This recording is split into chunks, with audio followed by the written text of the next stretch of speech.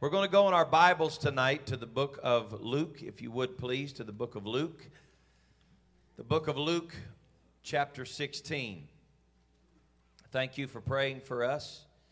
And I don't know how many of you happened to see it, but Pastor Allard gave some major props to this church the other night during service, and was so very kind about our church family. Thank you for praying for us while we were gone, and God did some great things. I wish I had time to tell you the full story, but I'm going to just kind of give you some insight as you're turning to Luke chapter 16. Luke chapter 16, and the scripture verse that we'll draw from tonight will be verse 19, Luke 16 and 19. Missionary Ben Rodriguez, Brother Benjamin Rodriguez, he and his family are missionaries to Mexico, and he was just recently married to a precious young lady, Becca, from Brother Carpenter's church in Maryville, Tennessee. And they were staying with us. We stayed at Brother Allard's home, and after the services, they came and stayed with us. And on Saturday night, Becca had a dream. Sister Rebecca Rodriguez had a dream about this lady, and she described the lady to a T. The lady was very tormented in this dream. When she saw her, she saw her blonde hair, like she described the woman very plainly that she saw. And Brother Rodriguez shared this with me before church on Sunday morning about this woman that she saw, that she could tell very much in the dream this woman was tormented, and she was troubled when she saw it. Well, the Holy Ghost got to moving on Sunday morning, and the house was full of guests. There were a lot of people there. And this lady stepped out from the congregation, came up to the altar when I gave the altar call. And I noticed this blonde hair, so blonde that it was white. It wasn't real blonde. It was dyed blonde, and it was white, like peroxide white. And so I noticed Brother Rodriguez began to pray for her. And God filled her with the baptism of the Holy Ghost. And then we baptized her in Jesus' name. Now, the powerful thing about this is in this dream, that was the woman that Sister Rodriguez saw. The night before, she had a dream about her and said this woman was extremely tormented. But the first time that she laid eyes on her and recognized her, she was standing in the altar with both hands raised, tears coming down her face. God filled her with the baptism of the Holy Ghost, and she was baptized in Jesus' name.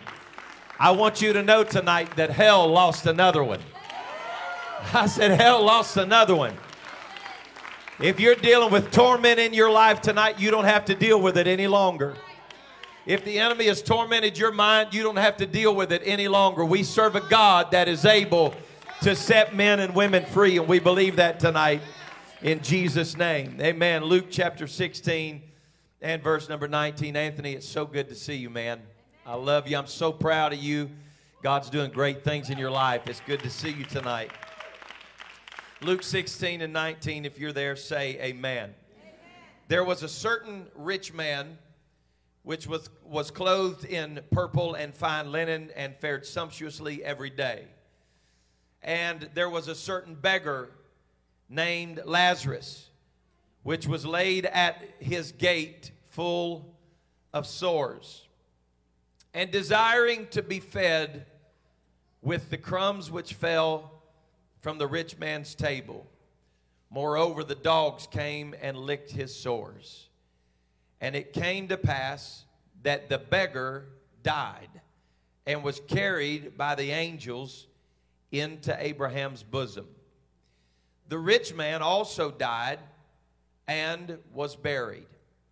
And in hell he lifted up his eyes, being in torment, and seeth Abraham afar off, and Lazarus in his bosom. And he cried and said, Father Abraham, have mercy on me, and send Lazarus, that he may dip the tip of his finger in water, and cool my tongue. For I am tormented in this flame. And Abraham said, Son, remember that thou in your lifetime received good things, Likewise Lazarus, evil things. But now he is comforted, and you are tormented. And beside all of this, between us and you, there is a great gulf fixed, so that they which would pass from hence or from here to you cannot, neither can they come to us that would come from there. Then he said, I pray thee therefore, Father, that thou wouldest send him to my father's house. For I have 5 brethren, that he may testify unto them, lest they also come into this place of torment. Abraham said unto him, they have Moses and the prophets. Let them hear them. And he said, no, Father Abraham, but if one went unto them from the dead, they will repent. And this is so powerful. He said unto him, if they won't hear Moses and the prophets, neither will they be persuaded just because somebody rises from the dead. Folks, this is a powerful chapter, and if the Lord will help us tonight, I'm going to teach to you, preach to you. I want to talk to you tonight about 5 things in hell that need to be in the church. 5 things in hell that need to be in the church. Could we pray tonight? God, we thank you. We love you. We bless you. We honor you. There is none above you. There is none beside you. You are God all by yourself. You created all things visible and invisible, and by you all things exist. I praise you tonight for the light of your great word. For your word is a lamp unto our feet and a light unto our pathway. I ask tonight, oh God, that your word would illuminate our path. I ask you, Lord, that your word would illuminate the darkness in our hearts and our lives. Let there be an awakening in our spirits. I pray that there would be fruit tonight from the seed that is sown in this place. Let the name of Jesus be glorified, and let the church be edified in Jesus' name. Let the church say amen. Would you give the Lord a 47th Psalm with me tonight? Clap your hands, O you people, and shout unto God with a voice of triumph. Come on, saints, he's worthy. Praise the name of Jesus. Praise the name of Jesus. You may be seated in Jesus' name. Now, I'm going to start tonight just a little bit slow and talk to you a little bit about the context of this story. I feel like that if there's anything in the general population of this world that is so mistaken, so off, it is the mindset that people have about eternity. If people truly understood eternity, I don't believe anybody would run from God. I believe if they truly understood eternity, they would run to God. And I believe that if the church ever got revelation, true revelation of eternity, we'd run to everybody and tell everybody about the goodness of the Lord. But I have been in this thing my whole life. I've served God all my life. I've been in ministry for over 25 years. I've been to a lot of funerals. I've preached a lot of funerals. I've been part of a lot of things. And I don't, please don't take my spirit wrong, because this could rub people the wrong way. But I've preached funerals for people that I was pretty sure when they passed away that they were not right with God. I preached some funerals that were pretty tough situations, where the people that we were preaching the funeral for, I had to get creative. I had to get really creative, because funeral is not about the dead, it's about the living, and you want to bring some kind of comfort and consolation. And to be quite honest with you, some of the funerals that I've preached, I didn't feel any consolation. I didn't feel like there was any way to comfort people other than just saying that this day is going to come to all of us, and you need to be sure that your life is right with God, only to get to the end of that service and somebody to walk up to me at the casket and say, at least they're in a better place. That's tough. That's very difficult. And you're going to say, Pastor St.Clair, you're being judgmental. I'm not. As a matter of fact, the judgmental statement is they're in a better place. Because you're making judgment on something that you don't know. And I'm not willing to put anybody in hell, but I need to be sure that you're not willing to put everybody in heaven. Am I making any sense? And it's very, very tough because I'm going to make a really bold statement to you here right now, but not everybody that dies turns to angels. Oh, my sweet angels in heaven now. Heaven gained another angel. No, they didn't. Heaven didn't gain another angel. People don't turn to angels when they die. They are homo sapiens. They are human beings. They are flesh. They are spirit and body and soul. And they will stand before God Almighty for the deeds which they have done. This is not Pentecostal rhetoric. This is your Bible. The deeds that they have done, whether good or evil. Whether good or evil, they're going to stand before God. And I don't care how eloquent the preacher is that preaches your funeral. There will never be a preacher that has the right words or the power or the authority to put anybody in heaven. That's not real popular, is it? You may die speaking in other tongues. But I'm probably not going to stand up at your funeral and say they're dancing on streets of gold right now. I hope so. But to be quite honest with you, if we're going to get technical, and I don't want to get lost in the abyss of this, but I think we need to be very careful because I think part of how we view eternity is what obfuscates the truth of what eternity is going to look like. So, my point is, I don't necessarily believe, as we consider time, that when someone dies right now, that the very next thing, like according to our time, that the very next moment, they're dancing on a street of gold. Now, the Scripture, this is one thing that Scripture is very vague about. And when people start teaching about eternity, a lot of times they'll come to this chapter and they'll discuss things about it and say, well, you know, the Bible said that as soon as the rich man died and Lazarus died, that one went to heaven and one went to hell. Now, a couple of things to consider.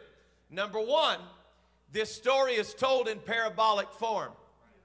In other words, this is probably, I'm not saying, because there is one difference in this parable and a lot of others that Jesus talks about, such as Luke 15. Luke 15, that would be the chapter right before this, is where the prodigal is. We don't know the boy's name.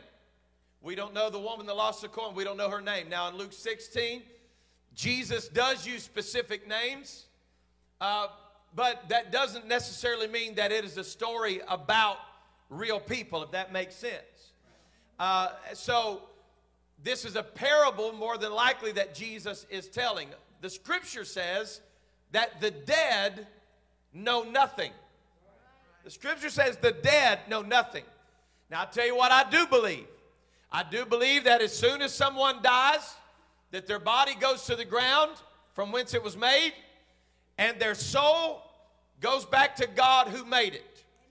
I don't believe that a child of God, when they pass from this life, I don't believe that they're sitting in a place necessarily where they look at us and all of our pain and all of our woes and all the troubles and the trials that we're going through. I believe in my heart that when you finish your course, you finish. In other words, I don't believe that when your soul is with the Lord, that you're looking down on the earth at all of the stuff that's going on right now. I'm just going to tell you, I'm not in any hurry to die. I'm not in any hurry to leave. I want to live till I'm a really old man if the Lord tarries, okay? So don't misunderstand what I'm saying. But if you had already seen the face of God in the presence of the Lord, you don't really care what's going on down here. Am I making any sense? When you die and you have finished your course, I do not believe that God lets us see all of the struggles that people are going through, because I know me, if I was in a celestial place and I saw my children hurting and I saw pain and suffering and struggle, I would want to help them. Am I making sense?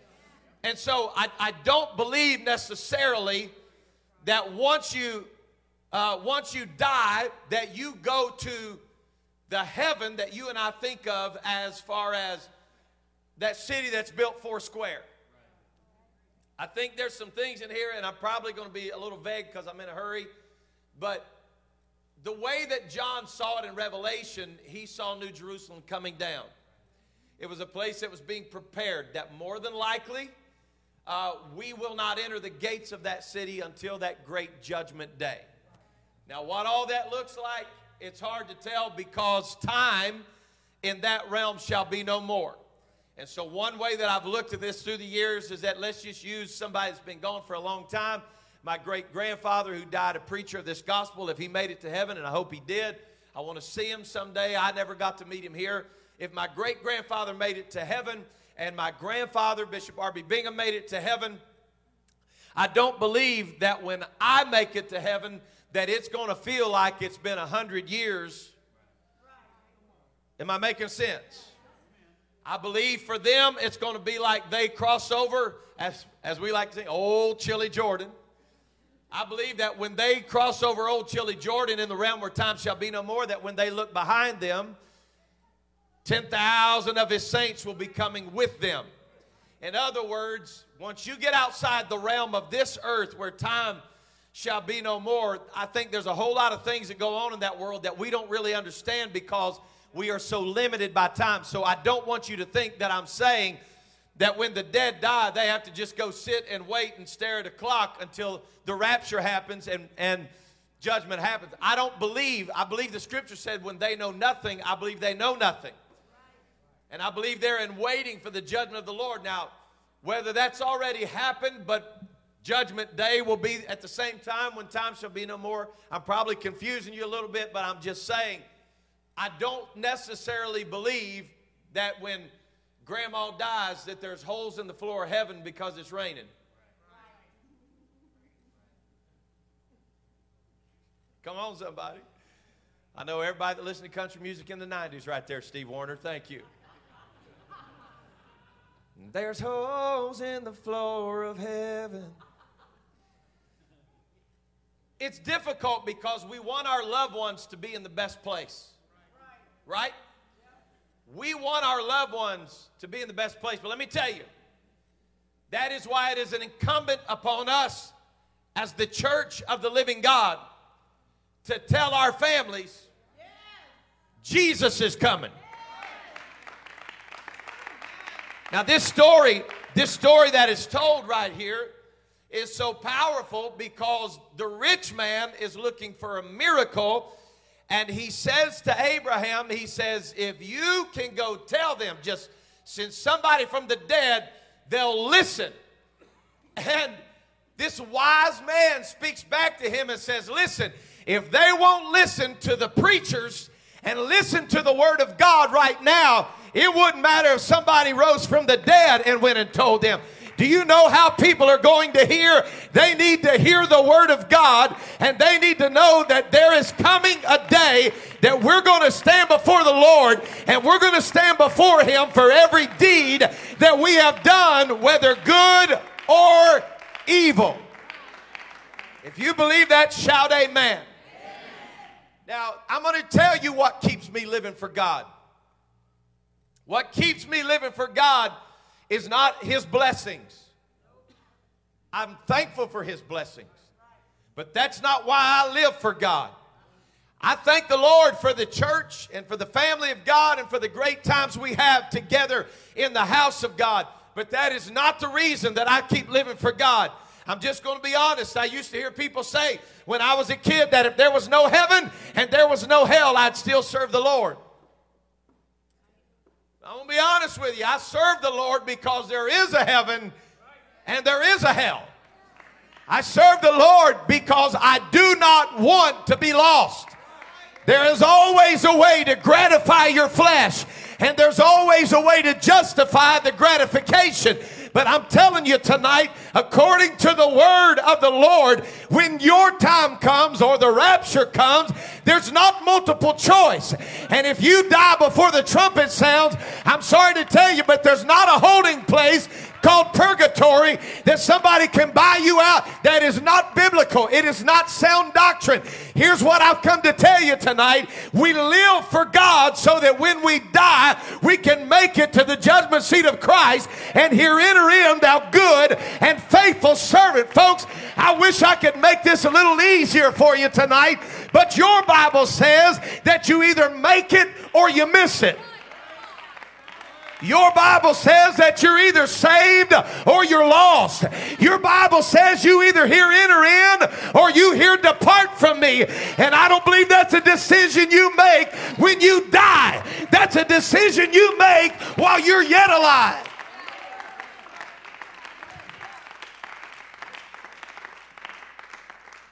So Pastor, you're saying you don't believe in deathbed repentance?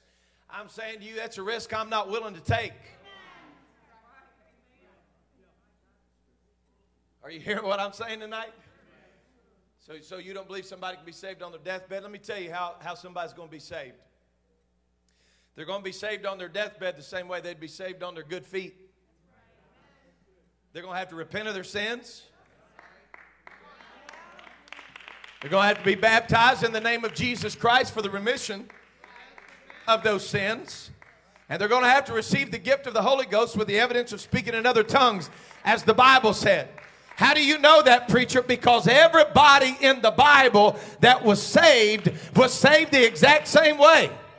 There's not like there's another way that you can come in. There's one door. And when the church started, it started by, well, the Bible says that if you believe in your heart and confess with your mouth, you shall be saved. I agree 100%. He was writing that to a Roman church that had already believed and confessed and repented and were baptized in Jesus' name and were filled with the gift of the Holy Ghost. God is not going to require one thing of me and another thing of you. You're going to have to be required by the same word of God that we're all required by. And so, this is so powerful to me because he said, if they won't hear Moses and the prophets, they're not going to listen to somebody just because they came back from the dead. Now, what does this indicate? And I don't have time to stay here for a long time, but you know, there's some wild superstitious stuff going on right here. There's some really wild superstitious stuff going on here because what this man is requesting is for there to somehow be a medium of communication between the living and the dead. Now, I know that there's a lot of people who believe that's the case. That you can go to somebody, sit down at their table, and they can say, ooh, I'm talking to your grandma right now. Folks, listen to me. The spirit world is not brand new, it's old. Millennia upon millennia upon millennia. Before any of us were created, there was a spirit world. And I'm going to tell you that the spirit world knows your grandma's name. Well, no. That psychic said that when I started talking, it said, if it's my grandma, what's her name? And she said it was Bertha. You know what? The spirit world knows old Bertha. You understand what I'm saying? I don't believe that they're talking to grandma any more than I believe that I'm talking to her right now. I believe they're communicating with the spirit world and there's demonic powers. What do you mean spirits know names? Hey, let me just tell you. Spirits have been around for a long time. And they know, and they're wise to people. And they hear the things that you say. Brother Doug White, pastors in Silsbee, Texas, told a story one night that he was preaching in Kentucky, I believe. He was preaching in Kentucky, and the pastor had to go do a prison service. And so he asked Brother White, he said, hey, would you want to come preach in the prison? He said, sure, I'll go preach in the prison. And so they went to the prison together, and he preached, and he said, we were leaving the prison. And he said, way across the yard, there was a voice that screamed out across the yard and said, "Hey, Preacher White." He turned around and he thought, "Man, I'm a long ways from Texas. What in the world?" He said, "Did you hear that?" He said, "Yeah, I heard somebody call your name." He said, "Hey, Preacher White."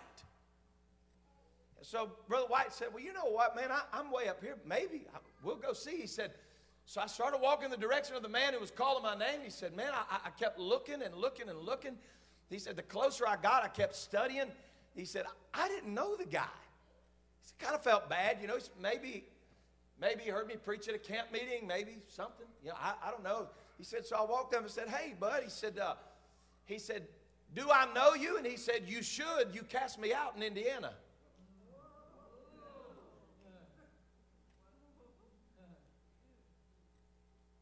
I'm going to tell you, this whole spirit world's pretty sharp. And there are people who are making millions of dollars a year on folks who are vulnerable. And I'm going to tell you, one of the reasons I'm talking about this tonight is because I came to jerk the cover on this. And I've come to tell you that God is not going to allow things to transpire through witchcraft. God's not going to let things transpire through witchcraft that are contrary to His Word. Now, I understand in the Scripture that Saul was trying to get a medium to bring up the old prophet. I understand. I see all of that. I recognize that. And I'm telling you, the devil's got power. But you need to understand this tonight. There is no source of witchcraft or sorcery or darkness that will ever have dominion over the power of God Almighty. And Jesus is telling this story, and He said, "Son, I want you to understand something. If they're not going to come through the preached word, they're not going to repent through sorcery."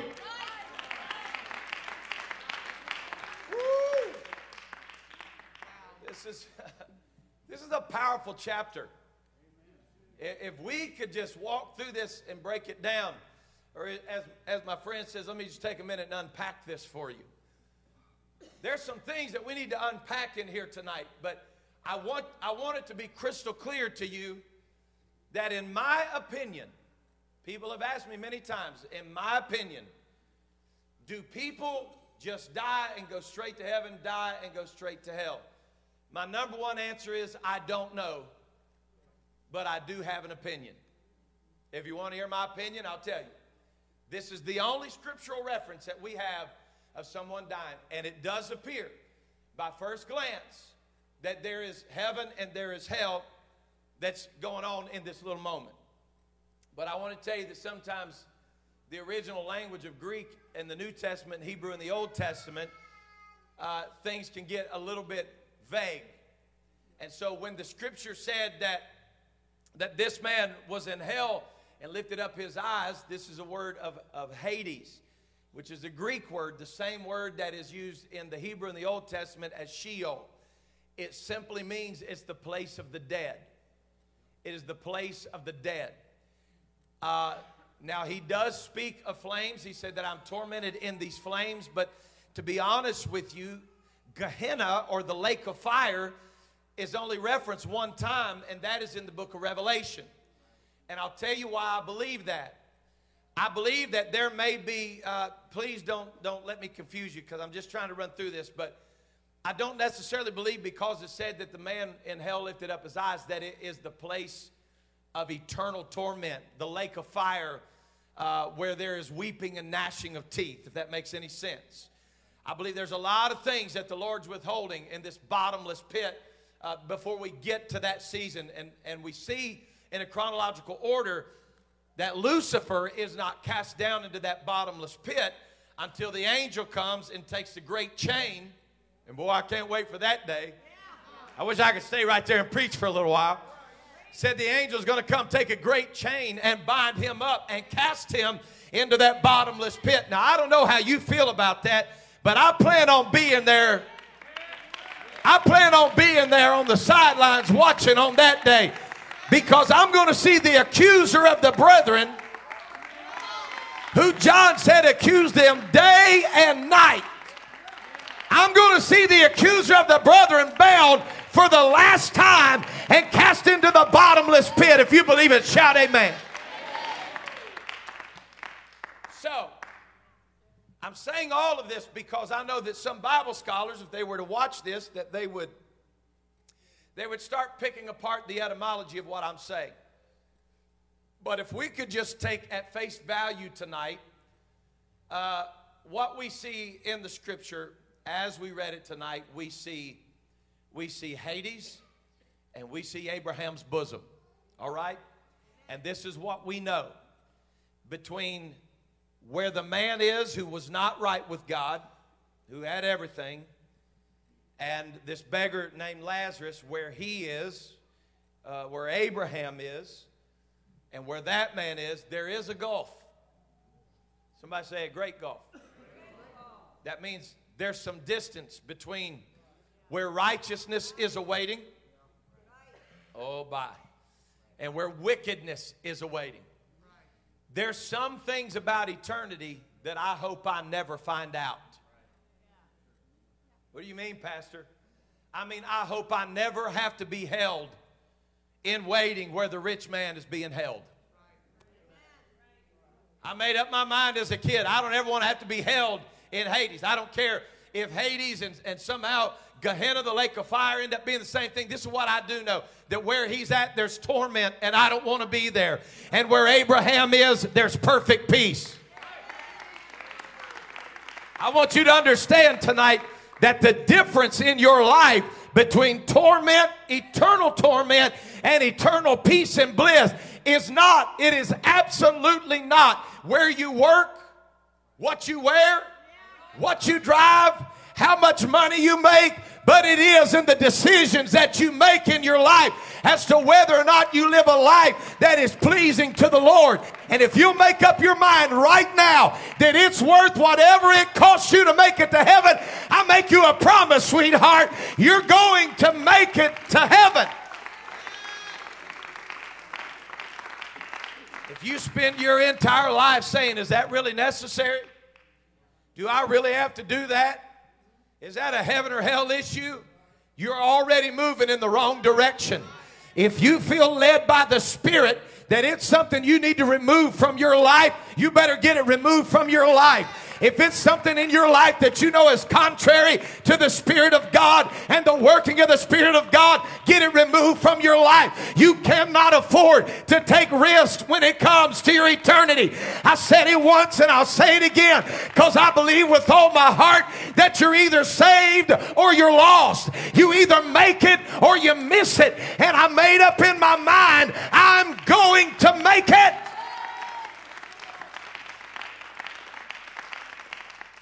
Hallelujah. Now, for the sake of conversation tonight, we're going to take this chapter at just face value, and we're going to look at this from a 60,000-foot view. This is what we know. There are at least two places where these men are being held. Everybody here agree? There's one that is likened unto hell, and there's one that's likened unto Abraham's bosom. Now, if Uncle Abe didn't make it, we're probably all in trouble. I believe that Abraham was with the Lord. I believe that's where he was. I believe his soul was in the presence of the Lord. And I believe that's what Jesus is insinuating in this parabolic story that he's telling. And so what I want to talk to you tonight about for the next few minutes are the 5 things that I've recognized in this story. Whether it's true, whether it's a parable, whether it's an actual story or not, this is what we do know.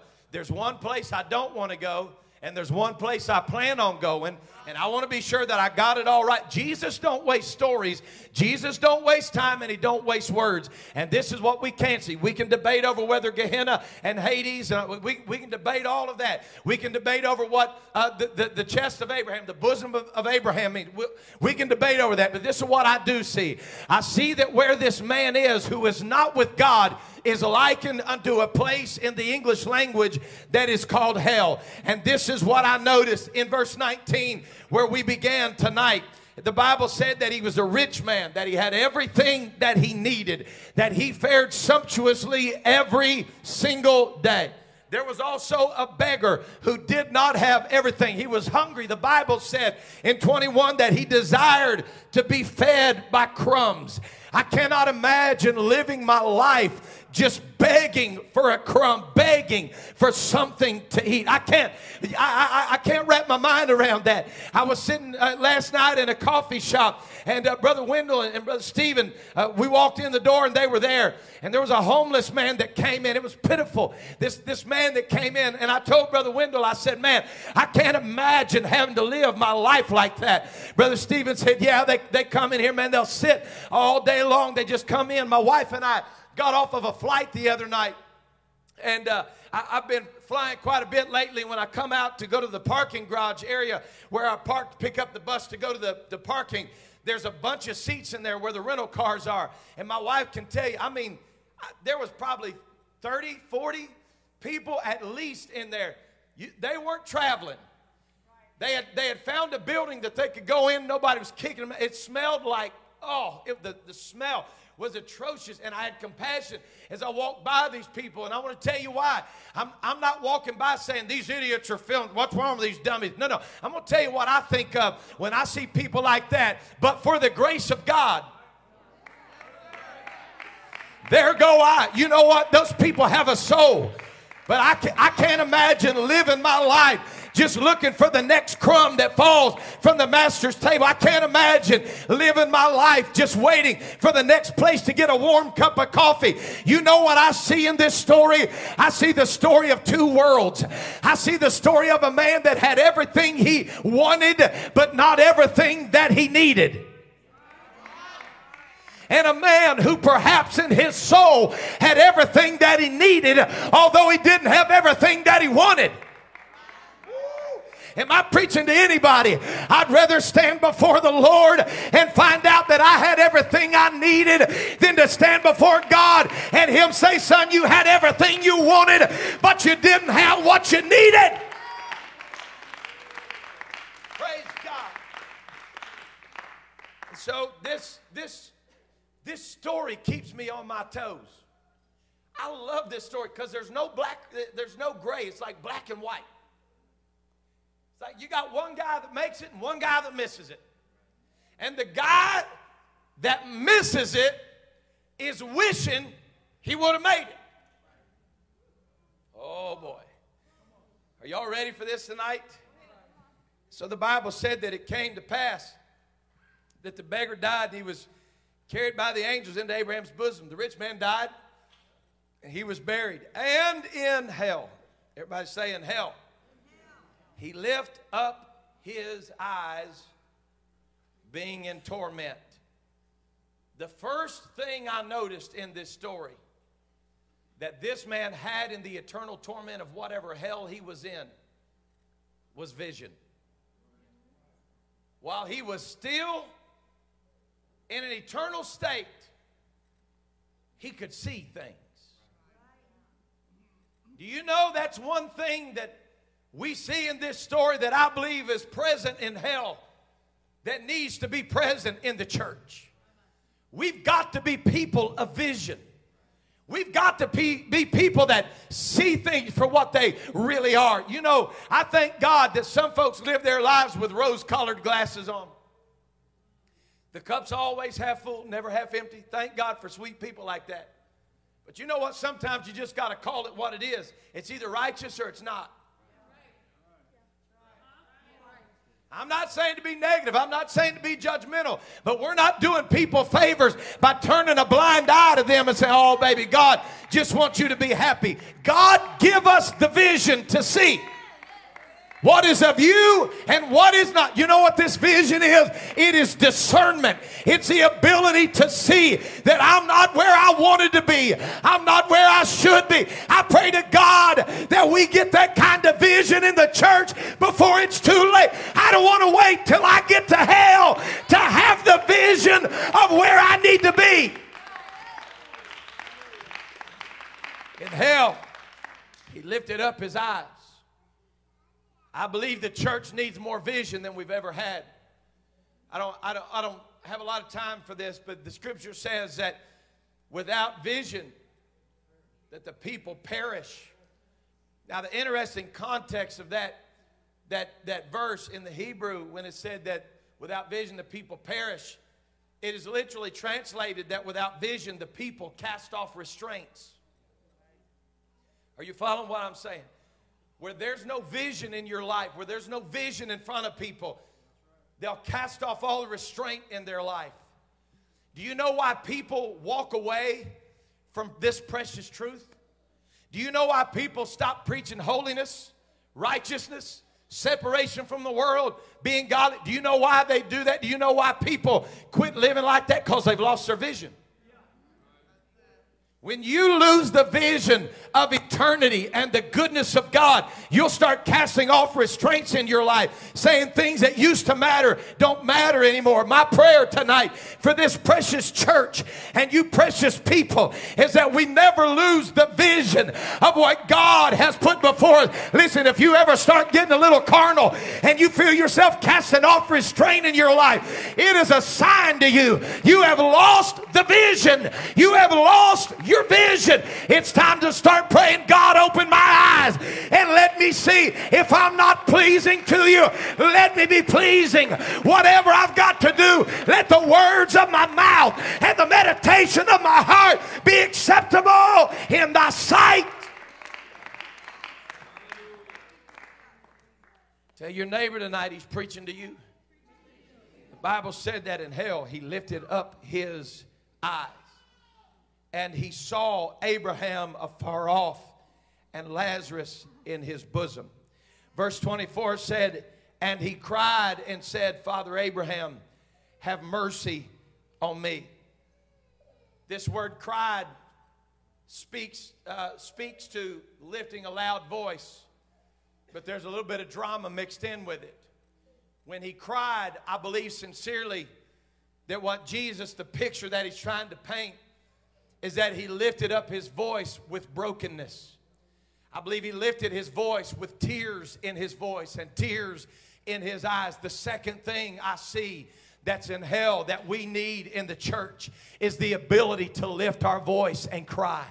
It's the ability to lift up our voice and cry out. Listen, if we have ever needed people in this hour that will lift up their voice and cry out, we need some people right now that will lift their voice and cry out, dear God, I don't believe that the Lord is coming. Do you understand that the church he left, the church that he empowered, was still going to the house of God at the hour of prayer? Do you realize that in Acts 2, they continued steadfastly in the apostles' doctrine and in prayer and in breaking? I don't believe God's coming back for a church that won't pray. I don't believe God's coming back for a church that won't lift up her voice and cry. I see that hell's got it, but we need it in the church. We need somebody that'll lift up their voice and cry out. We need somebody that'll weep tears. I'm preaching to you tonight, church. He cried for mercy. There was a cry out of his voice that said, please, please have mercy. I'm crying out because I need mercy. He said, would you please send Lazarus that he may dip the tip of his finger in water and cool my tongue. Now, folks, I'm bad about it. I don't drink as much as I should drink. Brother Haney convicts me. He drinks 14 gallons a day, and I drink about 14 ounces.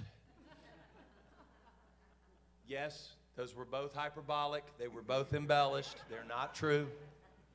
You just got to preface sometimes. But when I'm thirsty, man, I got to drink. Now, they say when you're thirsty, it's too late. But when I'm thirsty, I want something to drink. And I don't necessarily want Dr. Pepper or Pepsi. I want good water.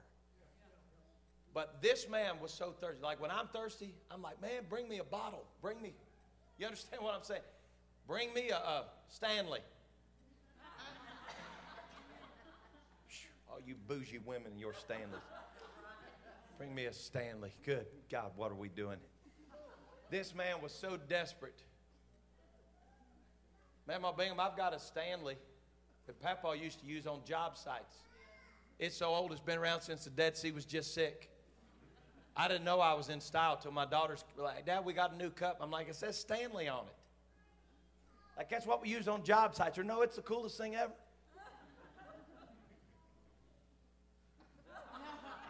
This man said, I am so thirsty. If you'll just send somebody, you see this right here? He said, just send somebody. Tell them to dip their finger and touch my tongue. How thirsty do you have to be?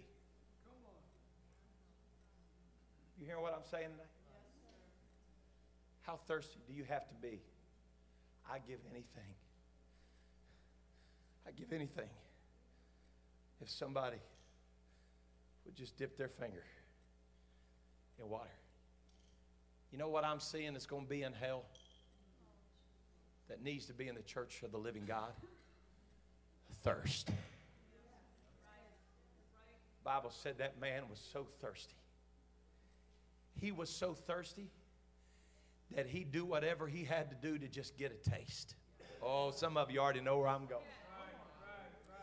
He wasn't looking for an excuse to stay out of the house of God. He said, I'll do whatever I got to do to get there to just get a taste. It's one thing for your heart to be grieved when you can't be in the house of God.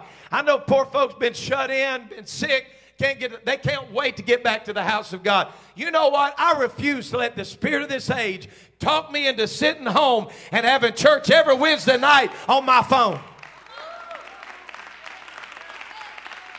It ought to grieve our hearts when we can't be in the house. There's folks sick at home tonight that do anything they could if they could be in the house of the Lord. You know what they're doing? They're saying, God, just give me a drop. I'll do whatever but I got to get a taste of it. I got to get a taste of your goodness. You know what we need in the church? We got to get thirsty for this. Jesus said, blessed are they that hunger and thirst after righteousness, for they shall be filled. I wish somebody tell your neighbor tonight, it's time to get thirsty. We've got to get thirsty.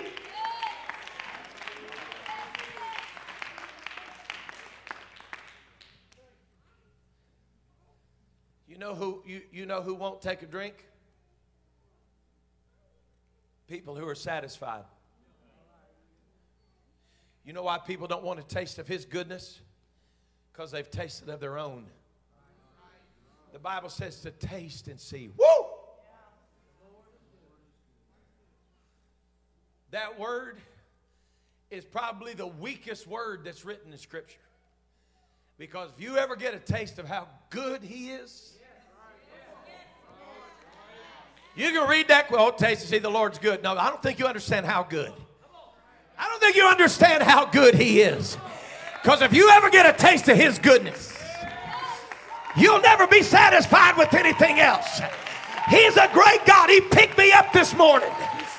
He started me on my way. I'm talking about the goodness of the Lord. I'm talking about a good God that'll pick you up out of the miry clay. He'll establish your feet on a solid rock. Somebody shout, he's good.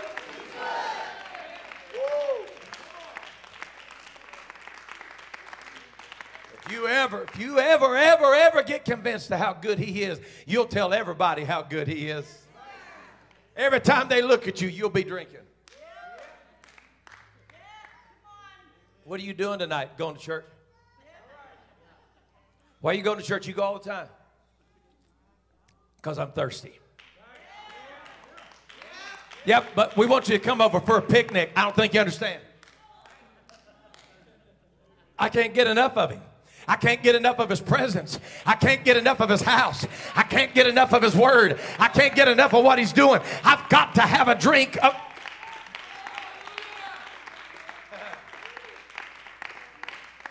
I've got to have a drink. I've got to have a drink. Anybody in here tonight thirsty? He said, I want you to send somebody to dip their finger, just the tip of their finger in water and cool my tongue, for I am tormented. Oh God, how can people read this? How? How do you read this story and be unmoved? I am tormented. It's small. He's tormented. But it's too late. How can you read I'm tormented and still want to go there?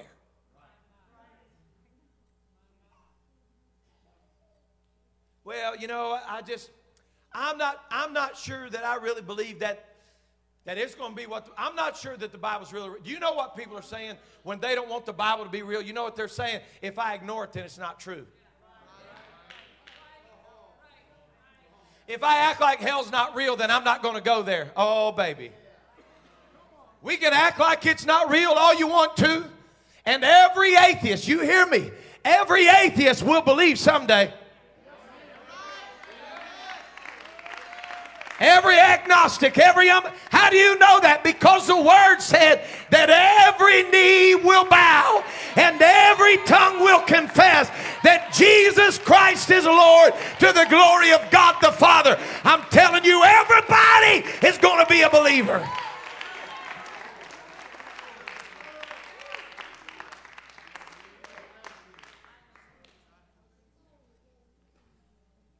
I was thinking today, the old saying, some of you military guys may have heard it, elder, you may have heard it, there's no such thing as an atheist in a foxhole.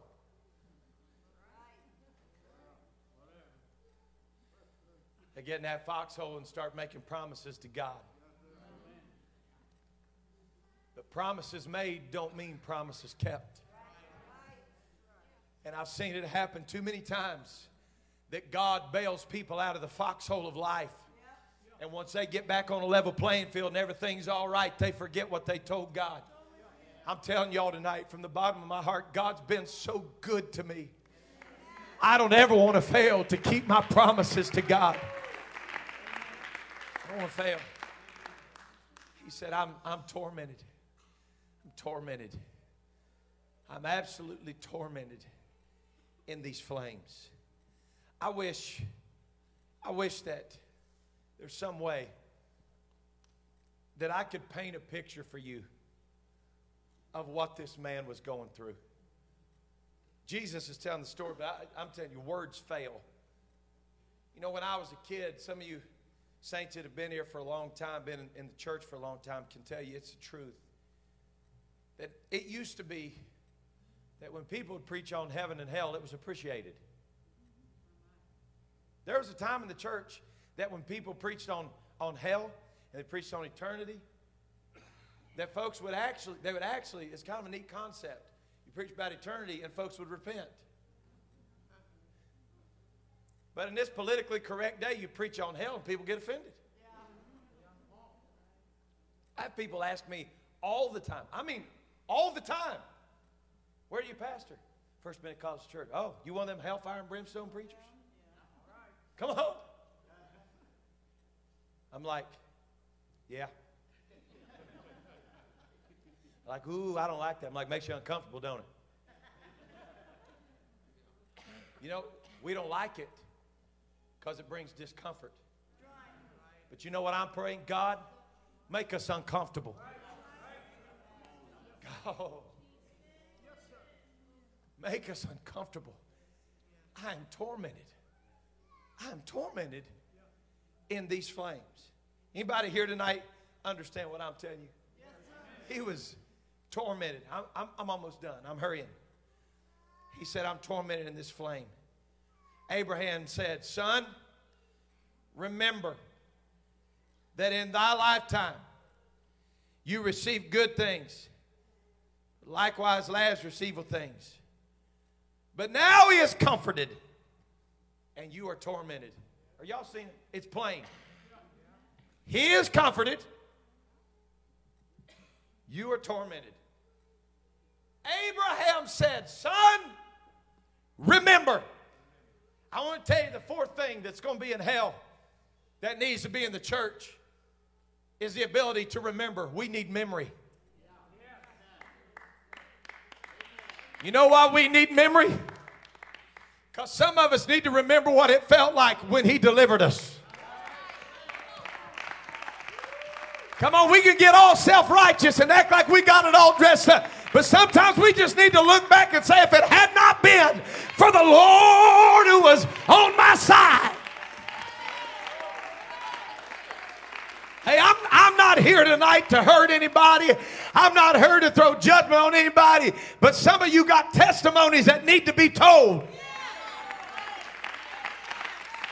Come on, some of you need to let the world know. I used to go for a bottle every morning. I used to go for a bottle every evening. I couldn't wake up without smoking a pack. I couldn't get up without hitting that wacky tobacco.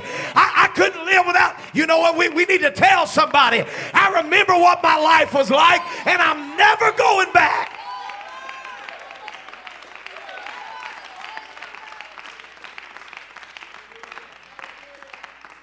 I'm hurrying. I'm almost done. I'm hurrying. But we need memory. We need memory in the church. Not so that we can stay beat down because you've been delivered and he that the Son sets free is free indeed. But I'm going to tell you why we need to remember. We need to remember because we get carnal. Yes, sir. The children of Israel came out of Egypt. And as soon as they started facing trouble and tragedy and trial in their lives, they said, let's go back. You know why? Because they didn't remember. Watch how they talk. They said, let's go back where there's leeks and onion and garlic and fish. They remember the parties, but they don't remember being broke down. They don't remember being beat half to death every day of their life. God, give us a memory where we'll remember. You know what happened? You know what happened to that prodigal in Luke 15? God awakened his memory in the pig pen of life. We need to remember how bad our family was before God healed our family. We need to remember how depressed we were before God shined his light on us. I've come to tell you tonight, I remember what it feels like to be in a season without prayer and fasting and dedication. I don't want to be there. I want to wake up every day and say, remind me, Lord, of your goodness. Remind me of where I could have been, but where I am because of you.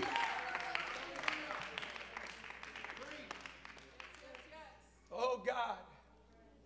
Woo!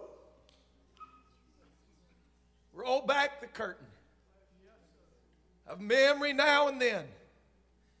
Show me where you've brought me from and where I could have been. Woo! I want God to keep my memory alive of what life was like before him. There's folks that backslide and walk away from God, that come back to the Lord, but it's like their memory starts failing. Once they've tasted of his goodness, they come around for a little while and they're like, this gets old. You know what? It never gets old when you got a memory. Never. It never gets old when you got a memory because you can think of his goodness and how good he's been. In closing tonight, I've got one more thing that I want to tell you. He said, son, remember in thy lifetime you received good things, Lazarus, evil things, but now he is comforted. You're tormented. He said, beside that, there's a great gulf. He said in verse 27, I pray thee therefore that you would send him to my father's house. Watch this. Verse 28, he said, for I have 5 brethren. He said, send him to my father's house, for I have 5 brothers. And he said, I do not want them to come here. Are you with me? You know what the last thing is in this story that you'll find in hell that I hope is in this church? Concern for the lost. Somebody that's in hell will get concerned for the lost, but it's too late. It's too late. I know sometimes it's inconvenient. My Uncle Mike and I have a running joke that ministry happens at the strangest times and the strangest places. I got on a flight this week coming back from San Jose. When I stepped on the flight, I recognized the flight attendant. She was the same flight attendant that I had going out. I stepped on the plane. My wife greeted her, and I sat down. We were separated. Our seats were separated. I sat down. I went in by the window. My wife went back and sat on the aisle. The lady came to take drink orders, and she was reading on her phone. She looked up, and she glanced at me twice, Brother Stephen. She said, "Mr. St.Clair, it's good to see you again." I thought, man, I wonder if God's trying to give this lady a chance. I've flown for years. I don't think I've ever got the same flight attendant twice. And I love it because it starts this conversation. What brings you here? Well, I'm a motivational speaker.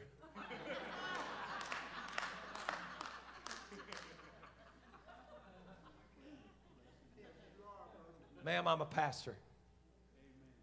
I preach the gospel. And I was here this weekend preaching at a church. She said, "Oh, you're with a church group?" I said, "I don't know. Is there a group on here?" She said, "Yeah, there's some church people on here." I said, "I might be with them. I don't know." Because there was also another pastor. Brother Shoemaker was on that flight. Brother and Sister Shoemaker were on that flight. Look, I'm going to tell you, if we're not always looking for somebody to tell them how good God's been, I believe we're headed in the wrong direction. You know what would be the easiest thing to do? Put in your headphones and act like nobody's talking to you. You know what the best thing you can do is? Say, "Hey, God's been good to me. Let me tell you about the goodness of the Lord." I believe there's going to be some people in eternity that are going to say, "I wish I would have told my brother. I wish I would have told somebody else." You know what I'm praying on this Wednesday night? God, give us a concern for the lost. Give us a hunger for the lost that's even greater than our ability to teach. Because, God, if we get a hunger for the lost, we don't worry about how good we sound. We want them to know about the goodness of God. Let's stand together tonight. Oh, yeah. I know this is not popular, and I'm not brave enough to say this is doctrine, okay? This is an opinion. I always want to be clear when I'm giving you an opinion or when I'm talking about doctrine. But I'm going to tell you what I personally believe. I believe that eternity is going to be worse for some folks. I believe judgment's going to be the same because we're all judged by the same word. But Bishop, I believe the men of God that have preached this word and have walked away from it, it's just what I believe. If you disagree, that's okay. I'm just telling you it's what I believe.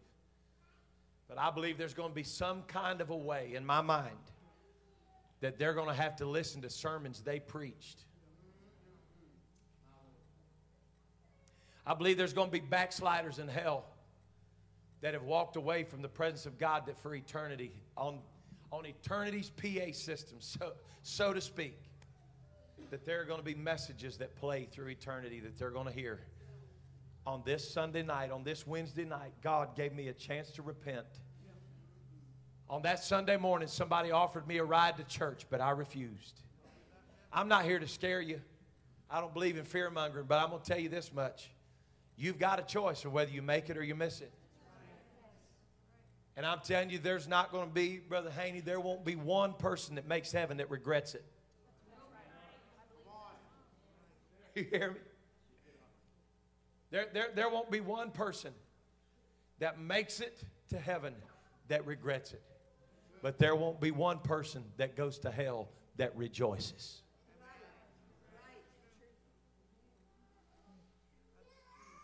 I was on social media this week on the flight coming home. You know how crazy it is, the ads, things you get. And an ad popped up in my Instagram, and it was this beautiful woman. She was a model, and she was covered, but she was scantily clad, and selling clothing. And the clothing that she was selling was a T-shirt, an orange T-shirt that written across her chest said, "I'll see you in hell." And the advertising selling point of this company is, it's going to be a party. I don't know if that moment right there is when this started churning in me, but this has been churning in my spirit.